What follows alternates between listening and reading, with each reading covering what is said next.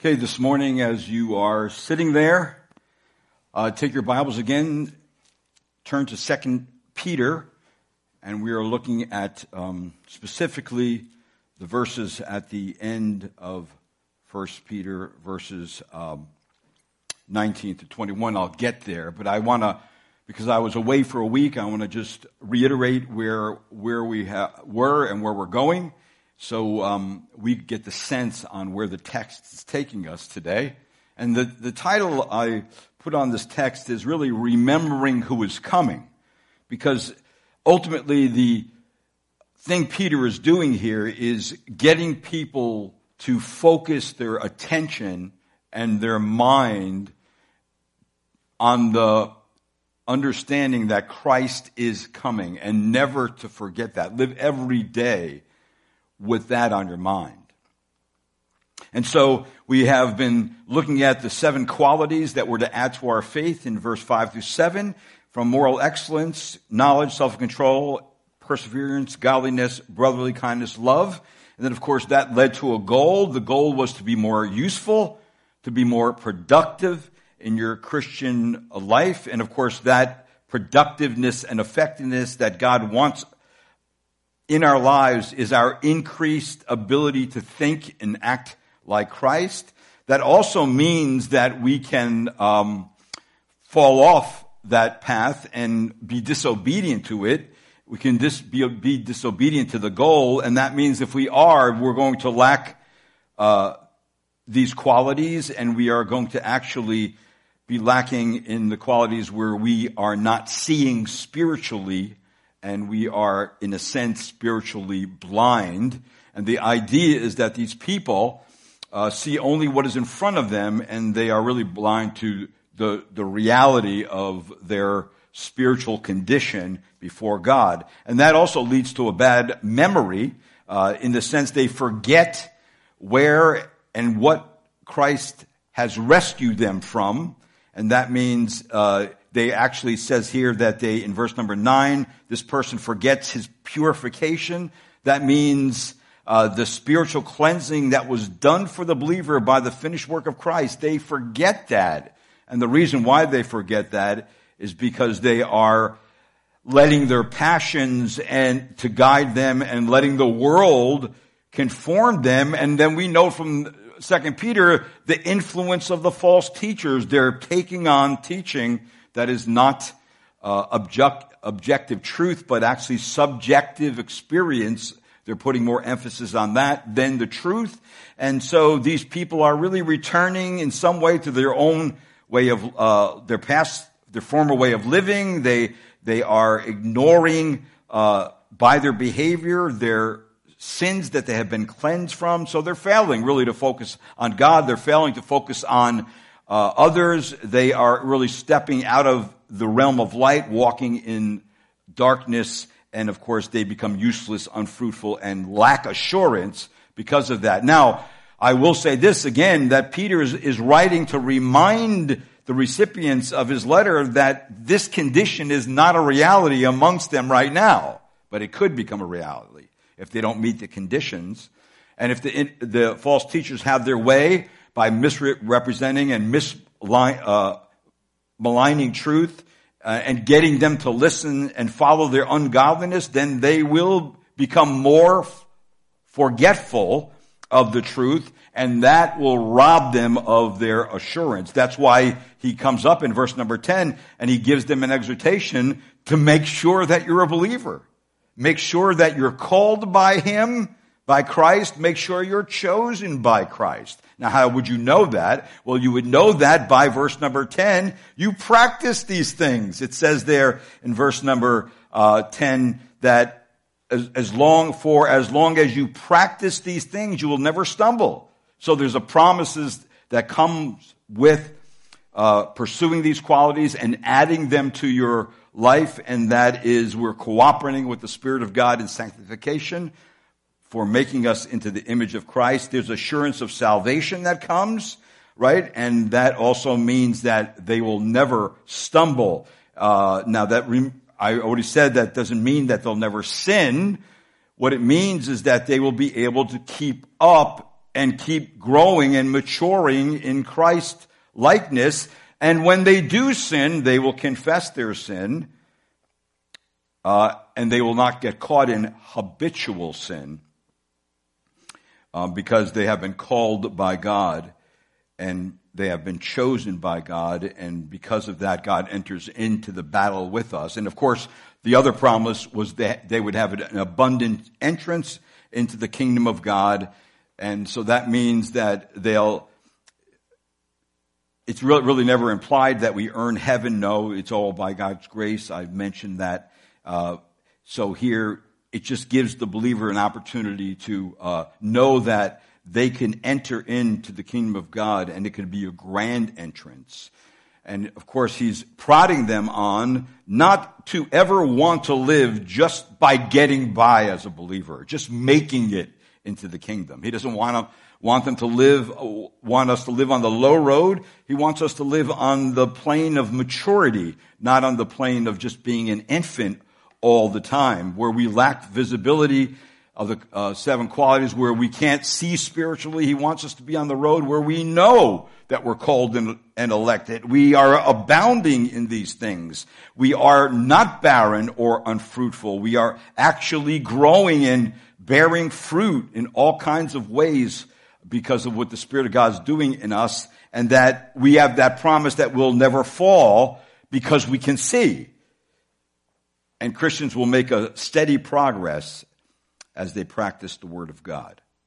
So, Christians who do not lack diligence, and they are not idle, they have every right to be assured of their salvation. And that's the Spirit of God's job, is to give us assurance. So then the exhortation ultimately would be that if you will have spiritual success in time, and in congratulations in eternity, then you will take the road in which you are maturing in the Lord Jesus Christ and developing these 7 vital qualities in your life. And if you do, you will be effective. You will have an abundant Christian life and plenty of assurance. Now, at the same time, if there is no spiritual growth, ever, there's no spiritual life. That means you're still dead in sin. That means you're not a believer. All right. So that could be the case too. Why someone's not bearing fruit or even desiring to grow in these things. They just are not a believer. They may have professed Christ, but the Spirit of God does not indwell them, and they don't really have any desire for the things of God.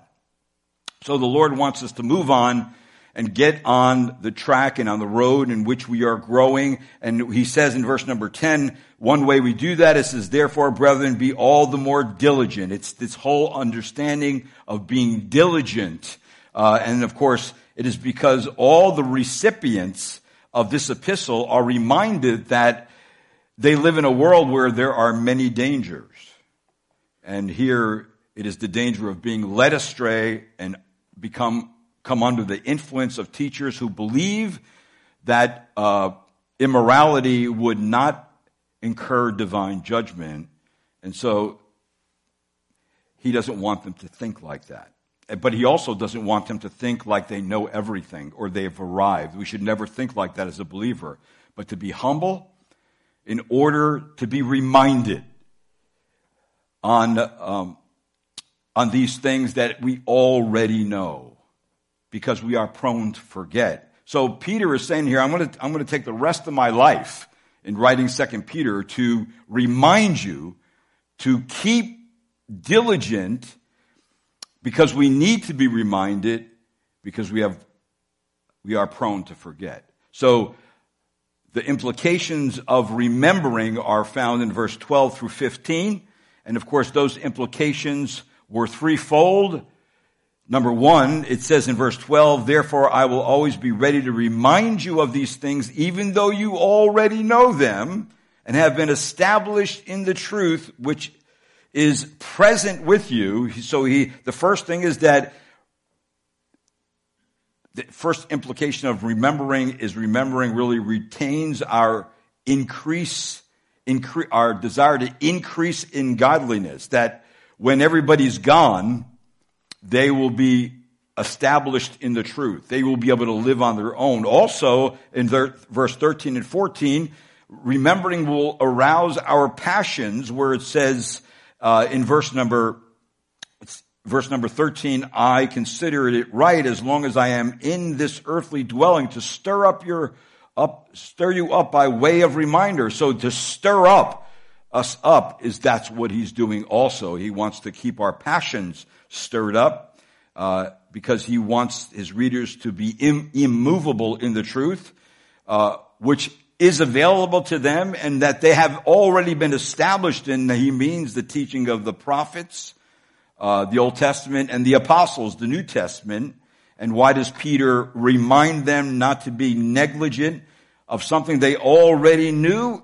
Well, it is because that the journey of life is short. We have very little time, so let's not waste it. And then secondly, death is sure. And he says here in verse 14, knowing that the laying aside of my earthly dwelling is imminent, as also our Lord Jesus Christ had made clear to me. So the constant repetition of a thing, of a teaching, until it becomes part of us, is at the heart and soul of all good learning. We always have to be mentioning something and be taught something we already know, because we're building on it.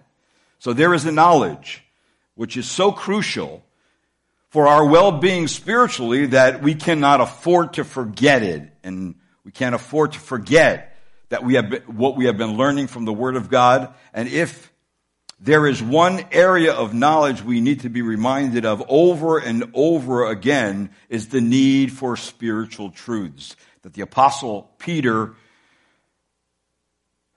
as he nears the end of his earthly life, writes 2 Peter for the purpose of reminding his readers of needed spiritual truth. Reminding his readers of what God has said in his Word, and so that word would stick in their minds. He says it again in chapter 3, verse 1 and 2, for this is now, beloved, the second letter I'm writing to you, in which I am stirring up your sincere mind by way of reminder, that you should remember the words spoken beforehand by the holy prophets, and the commandment of the Lord and Savior spoken by your apostles. So he is saying to them, listen, I want you to remember the Word of God, that it sticks in your mind and that you never forget it. There's another implication of remembering, and that is it reinforces us being ready, where it says in verse 15, and I also will also be diligent that at any time after my departure, you will be able to call these things to mind. And that was his goal, that they themselves would be ready to call all these things to mind. Meaning that you don't need any new truth. You don't need any new experiences. What you need, and what I need, and what everybody needs in the church, is to gain a clearer understanding of the eternal truths of God that has already been revealed in the Word of God. And why does he do that? So you'll be able, when your teachers and your mentors are no longer around, to call these things to your mind yourself, because you are so ingrained with the truths. So Peter knew there were some heavy-duty false teaching right around the corner, and these teachers who mocked the idea of a powerful heavenly Christ who indwells his people by his Spirit and strengthens them for present godly living. He knew the false teachers would turn that on its head. And so Peter did not want his disciples to be carried away by the precarious tide of false doctrine and those who propagate it, so that they don't lose their footing in the truth and fall prey to it. Where he says in chapter 3, verse 17, you therefore, beloved, knowing this beforehand, be on your guard, so that you are not carried away by the error of unprincipled men falling from your own steadfast. So false teachers are definitely in our day. They're all over their place, and they have a prominent voice on the radio, on live stream, on media, in books. And so it's there we need to discern these unprincipled teachers who deny Christ by their sensual ways, and also they deny Christ in their teaching, both. And because of that, they actually slander, twist, and misuse the Word of God. And so we have to have people that are going to inform us to remember in the right way. And that's what Peter says. The apostle says in verse 16 onward, he gives us the informants for remembering. And what are they? Well, they are, first of all, the apostolic witness and experience is one thing. And then the other thing is the actual prophetic word. Now, I want to just go back and look at verse 16, because he says, remember what I have not taught you or followed.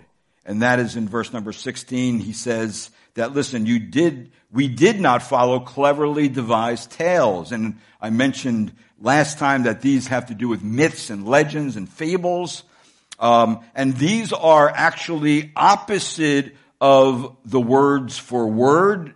They're actually opposite of the word declaration, and they're opposite of the word truth. So these fables were really far-fetched stories, usually of a religious nature, about the gods of the nations steeped in pagan practices, whether it be Jewish fables, or you find things in the Talmud, you find things in the Apocrypha, you find things in Greek myths. And so all over Scripture you find even the other apostles mentioning that. He's saying, listen, certain men to stay away from who teach strange doctrines. Don't pay attention to them. They're myths and they're endless genealogies. And then he said that some in the end will turn away their ears from the truth and will turn aside to myths. It's happening today. Also, false teachers scoff at the teaching of the prophets and the apostles of Jesus Christ about specifically his coming. The false teachers could have taught the incarnation and the resurrection and the coming kingdom just were mere stories, nothing to take too seriously. See, false teachers were so locked into their present pleasures and the pleasures of this life that the thought of God's future coming kingdom was an absolute blur to their greedy hearts and their corrupt desires. So, with their clouded minds, the second coming seemed like a made-up story. And Peter, of course, calls these teachings destructive heresies. He says in chapter 2, verse 1, who will secretly introduce destructive heresies. So they're going to bring it in the back door. They're going to bring it in subtly. And they're going to bring it in a more of a charismatic way. And usually brought in by people who are charismatic in their character. And people gravitate to that, thinking that is truth, without measuring it with the Word of God. So, we have received the truth. We have received the life. We have received the way that the Lord's given us. And of course, the Apostle Paul saw and experienced, the Apostle Peter, James, and John experienced the power of the Lord Jesus Christ in a way no three people ever have. And that's what he says in verse 16. He says, for we did not follow cleverly devised tales when we made known to you the power and the coming of our Lord Jesus Christ. So he is saying here, listen, it is by this power that we experience with Christ, the very power who created the world and called it into existence, the very power that has authority, you see in the Gospels, over demons and they flee. The one who has authority over the ungodly and brings them by the power of the gospel to a pure and a holy life. The God who, even when coming in contact with diseases, causes them to disappear at his will. So Peter's experience with Jesus was an awesome power and was given an unforgettable imitation or invitation or initiation into the mystery of Christ's person, and got a preview of Christ's eschatological return in glory. So the word coming in verse number 16 is actually the word used in other places. Parousia is the Greek word, and it often is used of arrival of a visiting king or someone who has great authority, and it's announced ahead of time before they come. It's heralded by those who are his servants, and they come to proclaim someone is coming. And Peter is saying, listen, what is he talking about anyway? He's talking about, we had a first-hand experience about what happened, about Christ coming. And it says in 2 Peter 1, verse 16 through 18. Just read that with me along. It says, in the verse number 16, it says, but we were eyewitnesses of his majesty. Verse 17, for when he received honor and glory from God the Father, such an utterance as this was made to him by the majestic glory, this is my beloved Son, with whom I am well pleased. And we ourselves heard this utterance made from heaven when we were with him on the holy mountain. So this is the Father's witness of the character and the work of his Son, that he was well pleased with his Son.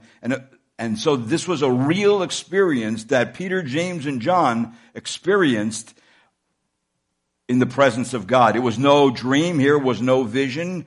It was a genuine, authentic experience. And in that experience was the Mount of Transfiguration. That's when the Lord brought them to this high mountain and selected a private place, and he was transfigured right before their eyes. And of course, God changed Jesus' form, allowing his pre-incarnate glory to shine through his human features as a foretaste of his coming exaltation. So this event of the Transfiguration enabled the disciples to see more clearly, to see Jesus' power and glory, especially the power and glory that would come.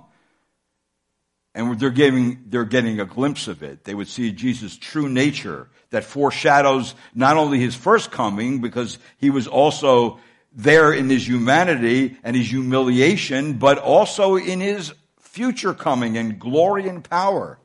And not only that, we saw in the text last time, or in Mark chapter 9, that even his clothing was transformed, where it says, and his garments became radiant and exceedingly white, as no launderer on earth can whiten them. See, his garments are described as white and glistening like nothing that could be produced here on earth. Jesus had a super heavenly whiteness that was uncommon, unseen by human beings. And what his disciples were actually seeing was the glory of Christ.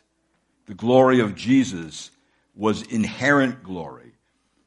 It is not like the reflected glory that human beings have or creation has, or even the glory that Moses shone on Moses' face in the Old Testament. The glory they saw, the light that they witnessed, was not falling on him from above, but seemed to be coming out from him, out from Christ himself, that he was not reflecting the light, he was actually producing the light. So the glory, God's glory, is his own and proceeds from within the very nature of his majestic deity. That the deity of Jesus Christ bursts forth before his disciples from within, showing forth who he was, that he was God, that Christ is the brightness of the glory of God, and that glory is reflected from within him, not from outside of him, and confirmed before the disciples that Jesus is God and that Jesus is coming again in all his glory. And so they got a glimpse of that. Now, in Scripture here, what a great and historical and reliable experience these disciples had. But however, no matter how awesome and extraordinary the experience is with the disciples, there is something more sure and more reliable than that experience. See, false religions and false teachers are often intertwined with spurious, unverifiable visions and voices, with Satan as the puppet master, and Satan is the counterfeit of all new prophetic visions and teachings, which he just repackages as the Word of God. And false teachers really depend on experience that cannot be verified and usually never is verified. The point being that spiritual experience is not the means of spiritual growth. So don't look for it. Don't seek spiritual experience. There is something we ought to be paying attention to. And it says that right here, that Peter wants to confirm to his readers something more sure and more authentic than the experience, the genuine experience they had when they saw the glory of Christ. That Peter is saying here, listen, there is something more, a more sure witness, a more reliable informant to help you produce and grow in your faith. And what is it? Well, he mentions it in verse number 19, and that's really what I want you to look at this morning. He's talking about the prophetic word. He wants them to pay attention to the Old and to the New Testament Scripture, at least for 4 important reasons.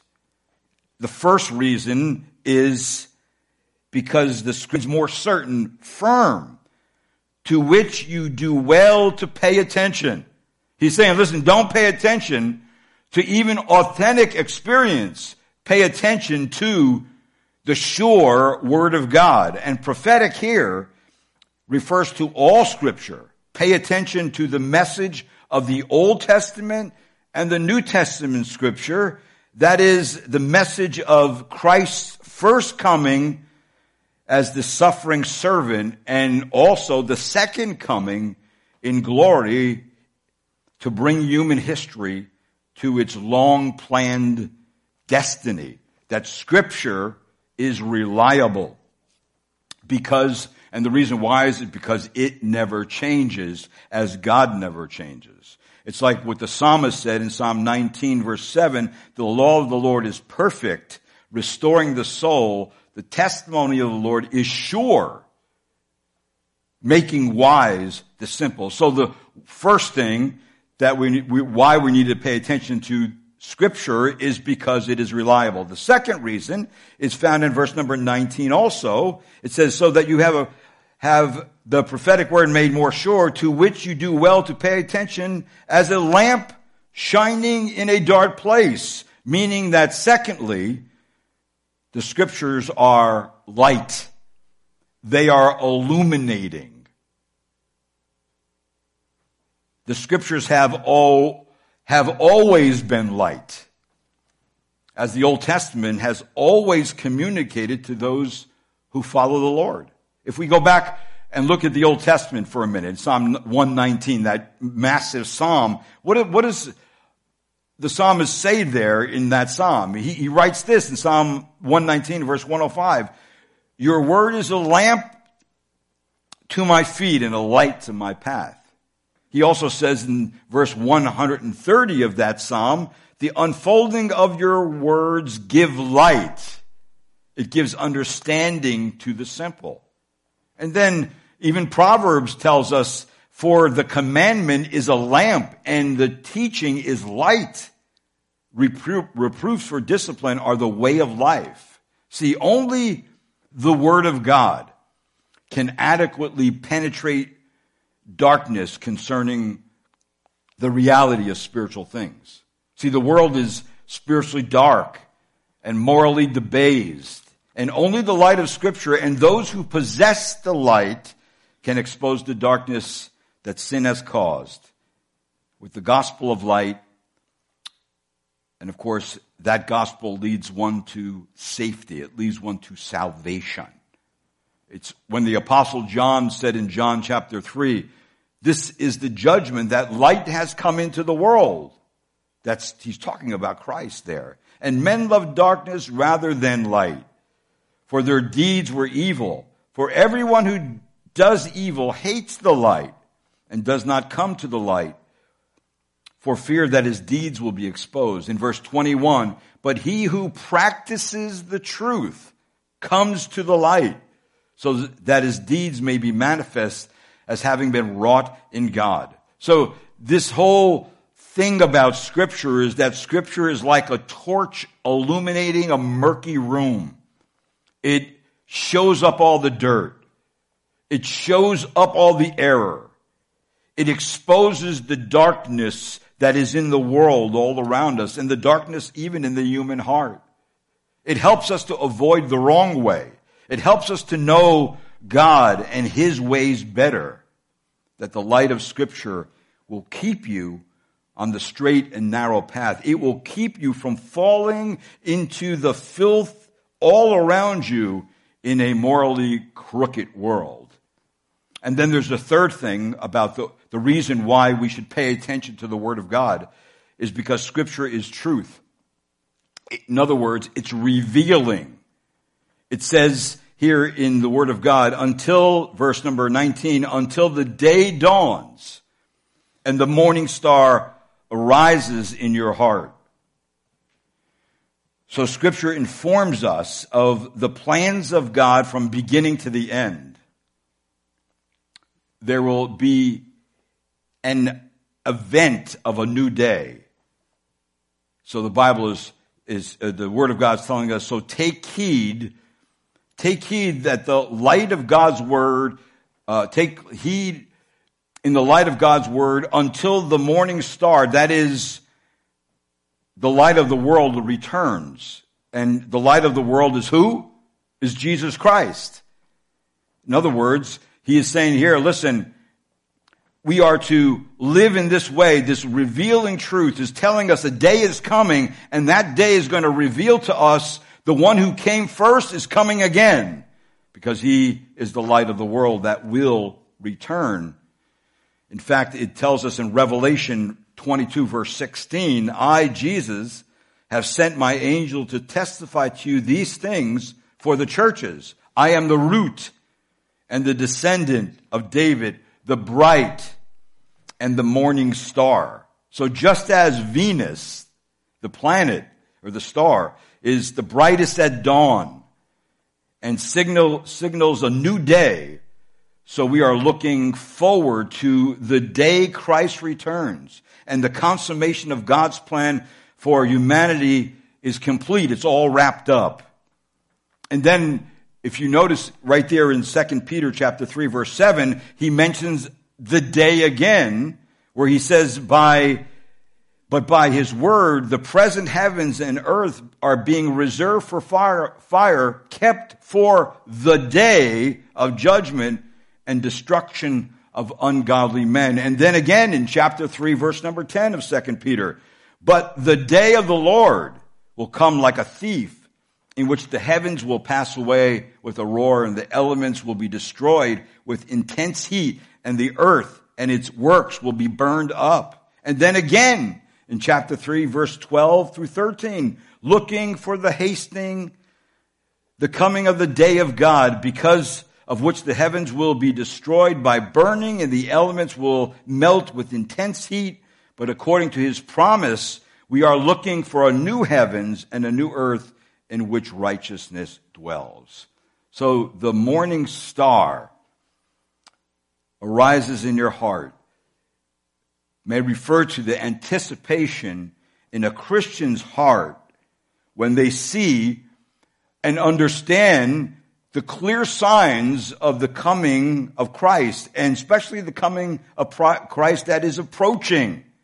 We just think for a minute, the coronavirus that we're all experiencing now in a very strange and unusual way, God is reminding us of the birth pains before the coming of the Lord.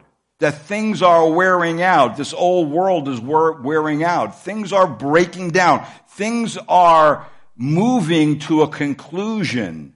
And one of those, the biggest end of the conclusion is that Christ is coming.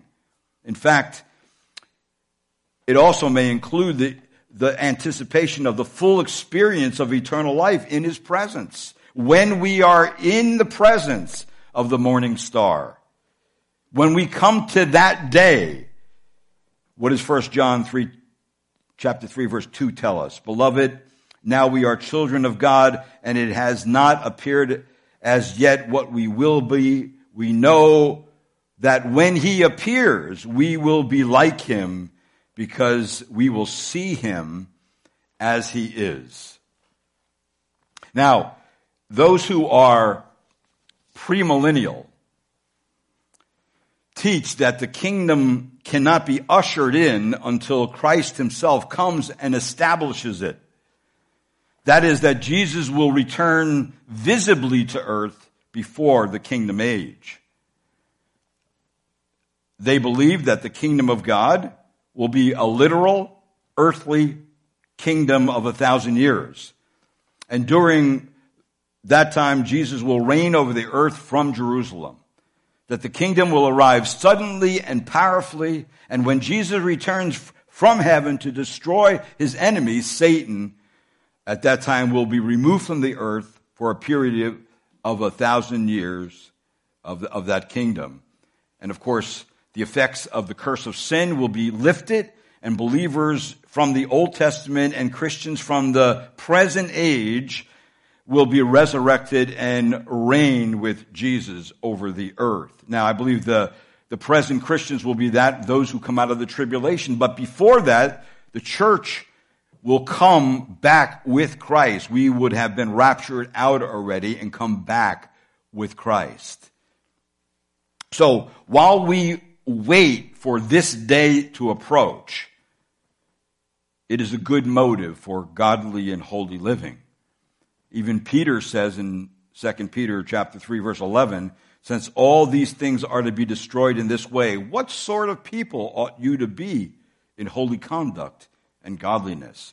This waiting for the coming of Christ and depending upon the Word of God and the truth it says about His coming is where we ought to park.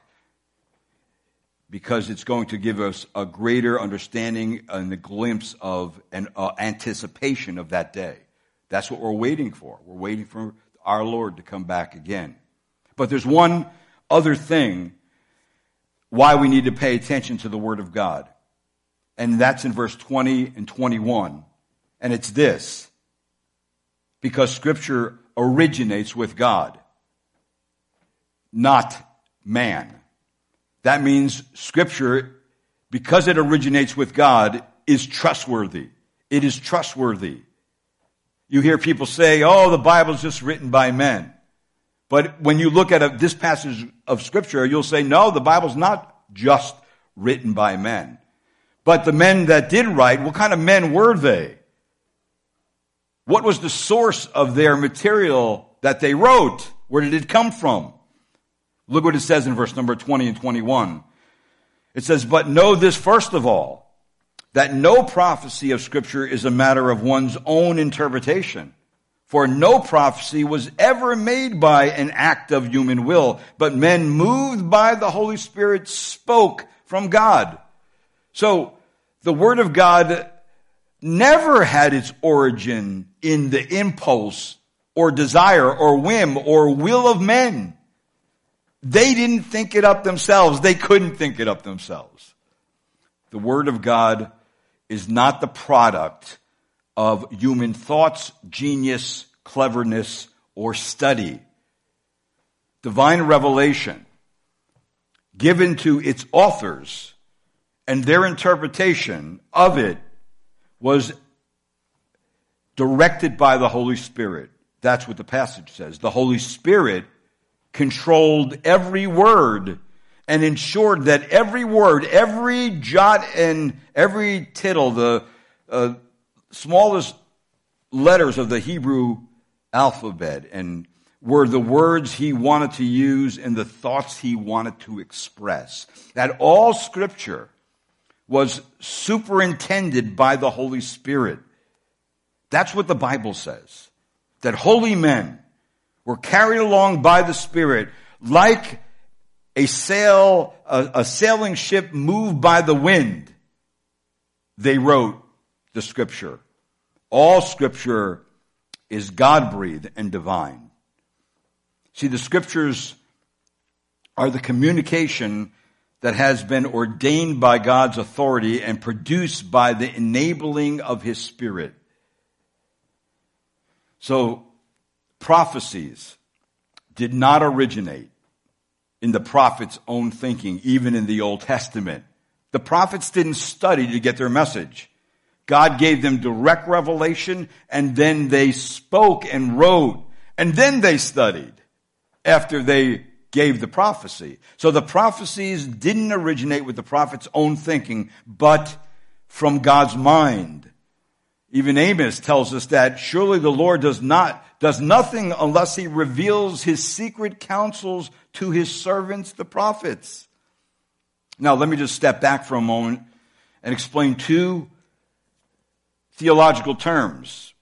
The first one is revelation. Revelation is the actual process or activity in which God discloses or revealed information about Himself and other matters to mankind. It involved general or natural details, as the created star-filled sky, where the Psalm 19 tells us the heavens are telling of the glory of God and their expanse is declaring the work of His hands. And then, of course, it involves the special revelation, the process where God gave the Scriptures and used special holy men, apostles and prophets and others as infallibly directed and superintended by the Holy Spirit to write the words of the Bible. So then, revelation is God's act of giving His word, revealing His word to man. But revealing was not enough. The word of God also had to be, and the second word is inspired. Inspiration describes the quality of the Bible that resulted when God gave the Scriptures. It is God's act of sealing His word with perfection and inerrancy. Since God, in a real sense, is the author of Scripture, that guarantees that there could have been no flaws or errors in the Scriptures which He gave. Inspiration actually refers to both the source and the quality of the written product, the Bible words, not the writers, not the paper, not the ink. And of course, the Greek word theopneustos really is the word theo, God. Pneustos is either spirit or breath, meaning that it was God-breathed. It was God-breathed. And this word, theopneustos, is an adjective that describes the quality of Scripture. Now, that word, of course, comes up in Scripture in 2 Peter, where it says all Scripture is inspired of God and profitable for teaching, for reproof, for correction, for training in righteousness, so that the man of God may be adequate, equipped for every good word or good deed. And of course, there is verbal inspiration, which means that the very words that God gave are inspired. Direct Holy Spirit inspiration applies only to the originally written words. And then there is plenary inspiration, which means the whole Bible, every original word is inspired by God, is breathed out by God. And this also means that the exact wording is inspired, that the Holy Spirit sovereignly moved and guided and directed and led the writers so that they wrote without error as he directly inspired the words and the sentences without even altering their personality or their manner of writing. The exact words and even the letters that God directly inspired are forever settled and cannot be changed. Psalm 119 verse 89 says, "Forever, O Lord, your word is settled in heaven." They are flawless because the God who gave them is flawless. So then, the Bible is the inspired Word of God. The Bible is God's product. And any copy or translation that we hold today that accurately says the same thing the original Bible said is considered to be the inspired Word of God. Now, it does not mean that translations are flawless or incapable of being improved. They are, because we're learning more. Every good translation, such as the Tyndale Bible and the King James and the New King James and the New American Standard Bible 1977 and the New American Standard Bible 1995 and other English versions like the ESV, these are definitely the inspired Word of God. They have been tested, but no translation is or ever will be perfect or flawless. All can be improved. In fact, right now, the New American Standard Bible is in the process of being improved and will be coming soon. This is for your information, by the way. It's called the Legacy Bible. The New American Standard Bible will come out either on 2020 or 2021. And the improvements are going to be subtle. The improvements are being made by the Master's Seminary faculty. The Lockman Foundation, that had the rights to the New American Standard Bible, actually gave the copyrights to the Master's Seminary in California. And they did that because John MacArthur has preached through the Bible and has written commentaries based on the Greek text of the New American Standard Bible. And because he has been faithful with the text of Scripture, the Lockman Foundation made the historic move to give it to them to make any subtle changes they need to make. And of course, some of those subtle changes will be like the Old Testament. Dave's been mentioning in Sunday school, the Old Testament Hebrew word for Lord will be translated properly for the name of God when it comes up in its context. And then, of course, in the New Testament, the Greek word slave will be translated as slave. Instead of sometimes they replace the word slave for servant, and that's not the correct rendering, so that will be changed. And then other subtle changes will be made based on a more precise, accurate, and tested information. Now, they're doing this for this reason, because they want to leave a Bible, a legacy for the next generation, because the next generation needs a good Bible to know that it is accurate to the original and is trustworthy and all those things. So that means because the Scriptures are reliable, illuminating, revealing, and trustworthy, we should give them prompt and unquestioning acceptance and submission to their teachings. If this book, the Word of God, if this book is the Word of God, and it is, how foolish to submit its teaching to the criticism of a finite mind or finite reason. When we are once satisfied that the Bible is the Word of God, it is clear in its teachings, then it will end the controversy, it will end the discussion, it will be the final rule and authority for all life of godliness. To those who love it, know its author, and know what it says about the Lord's coming. The Bible does us no good if we do not read it, if we do not hear it, if we do not meditate upon it, if we don't finally obey it and love it. The Word of God is the power that will sustain the Christian as they walk with God, because they know that the Bible is the source of truth. It is the source of power. It is the source of guidance, of victory, of God's blessing, and of spiritual growth. If you or I neglect or ignore God's word, you become prey. We all become prey to our own laziness, spiritual blindness, and to all kinds of false teaching and religious error. So as you and I await the coming of Christ, let's stick close to the Word of God for all truth, for all life, for guidance for living holy and godly lives. Now, why should you and I store away Scripture in our mind and heart?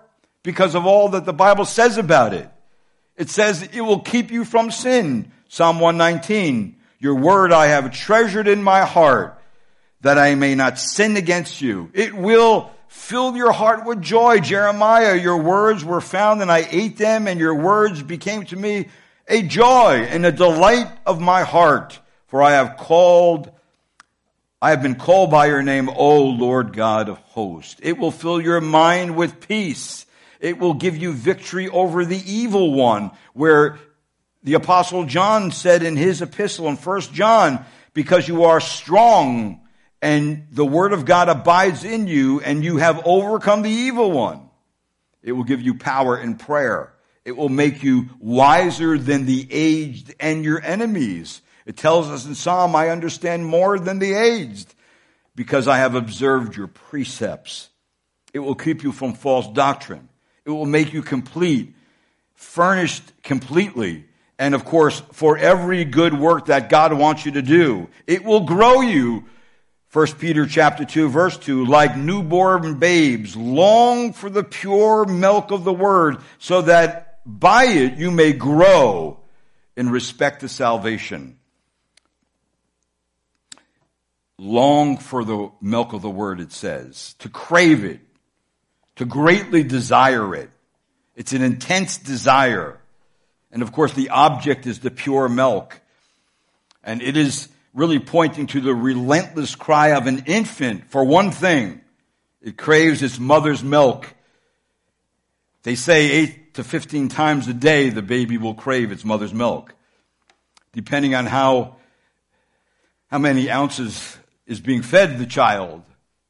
We all heard the cries of a hungry baby, and the cries of a hungry baby demand, if you want to be sane, a rapid reply, an intensity that must be satisfied only by the pure milk of the mother.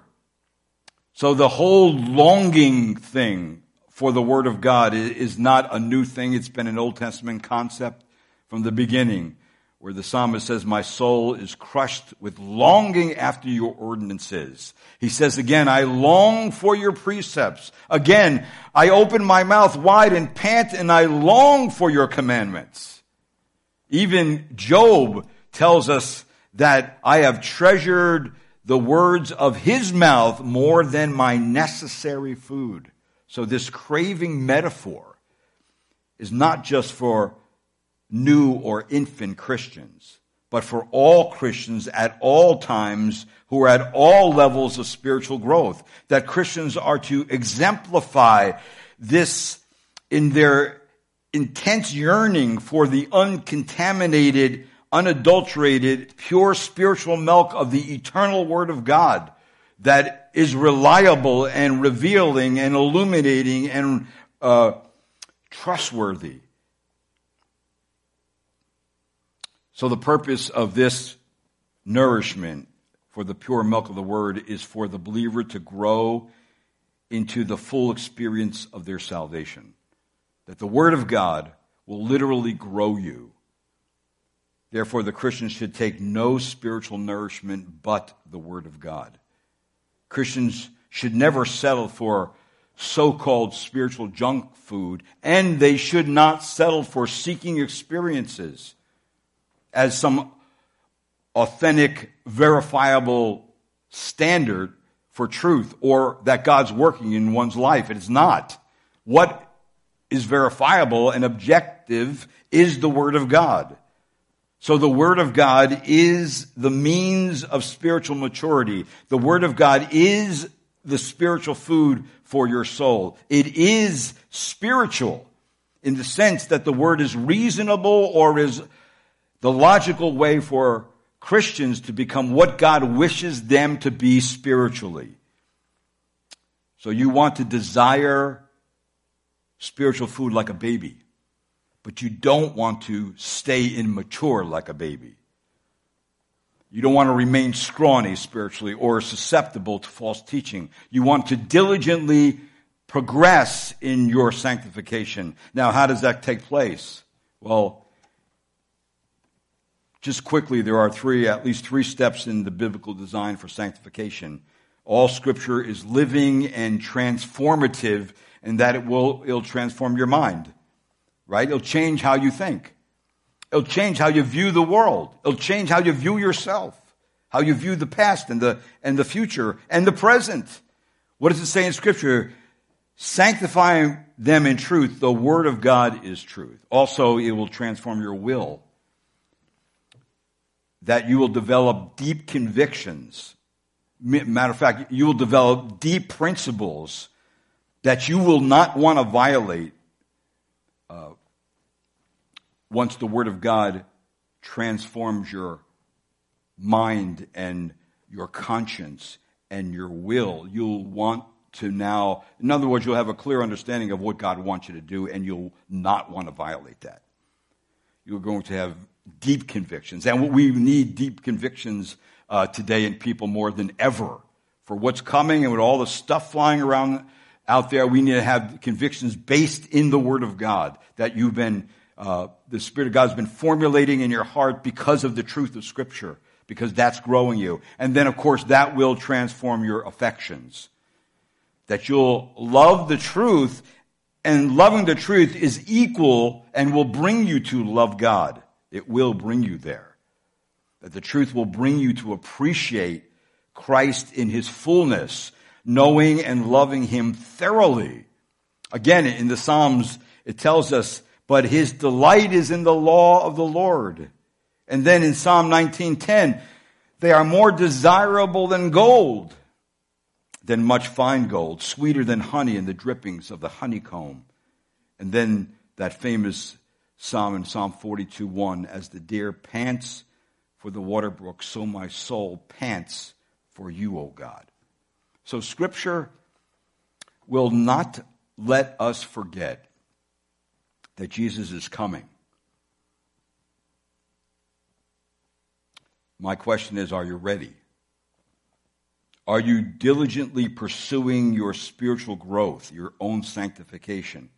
Or have you been living on the low road and just following your own desires and passions, seeking experiences and things like that, and you're not fulfilled, you are not growing, you are not being fruitful. Matter of fact, you're probably quite miserable, and you're probably quite frustrated because of that.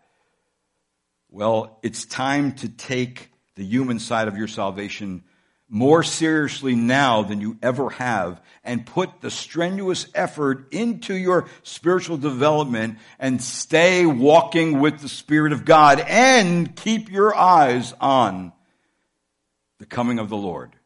Because the coming of the Lord is the next great event of the church. And did you know that out of the 318 references to the second coming, that 23 of the 27 New Testament books refer to that a great event? That every prophecy on the first coming of Christ, there are 8 on Christ's second coming. So, for every one of the first coming, there's 8 for the second coming. That means that the Bible is telling us that Christ is coming again. Be sure of that. And one way to establish you in that is the word of truth, because it's more sure than anything else on this planet. And it doesn't change because God is the author. In Christ I pray all this. Amen. Let's pray. Lord, thank you this morning for your word. Lord, thank you that we have it available to us. Thank you, Lord Jesus, that it is in our possession presently, that we can study it, we can meditate upon it, we can hear it preached, we can, Lord, just know that it comes from you and that we are confident that what you tell us is the truth and it is accurate. And, Lord, because it comes from your very breath.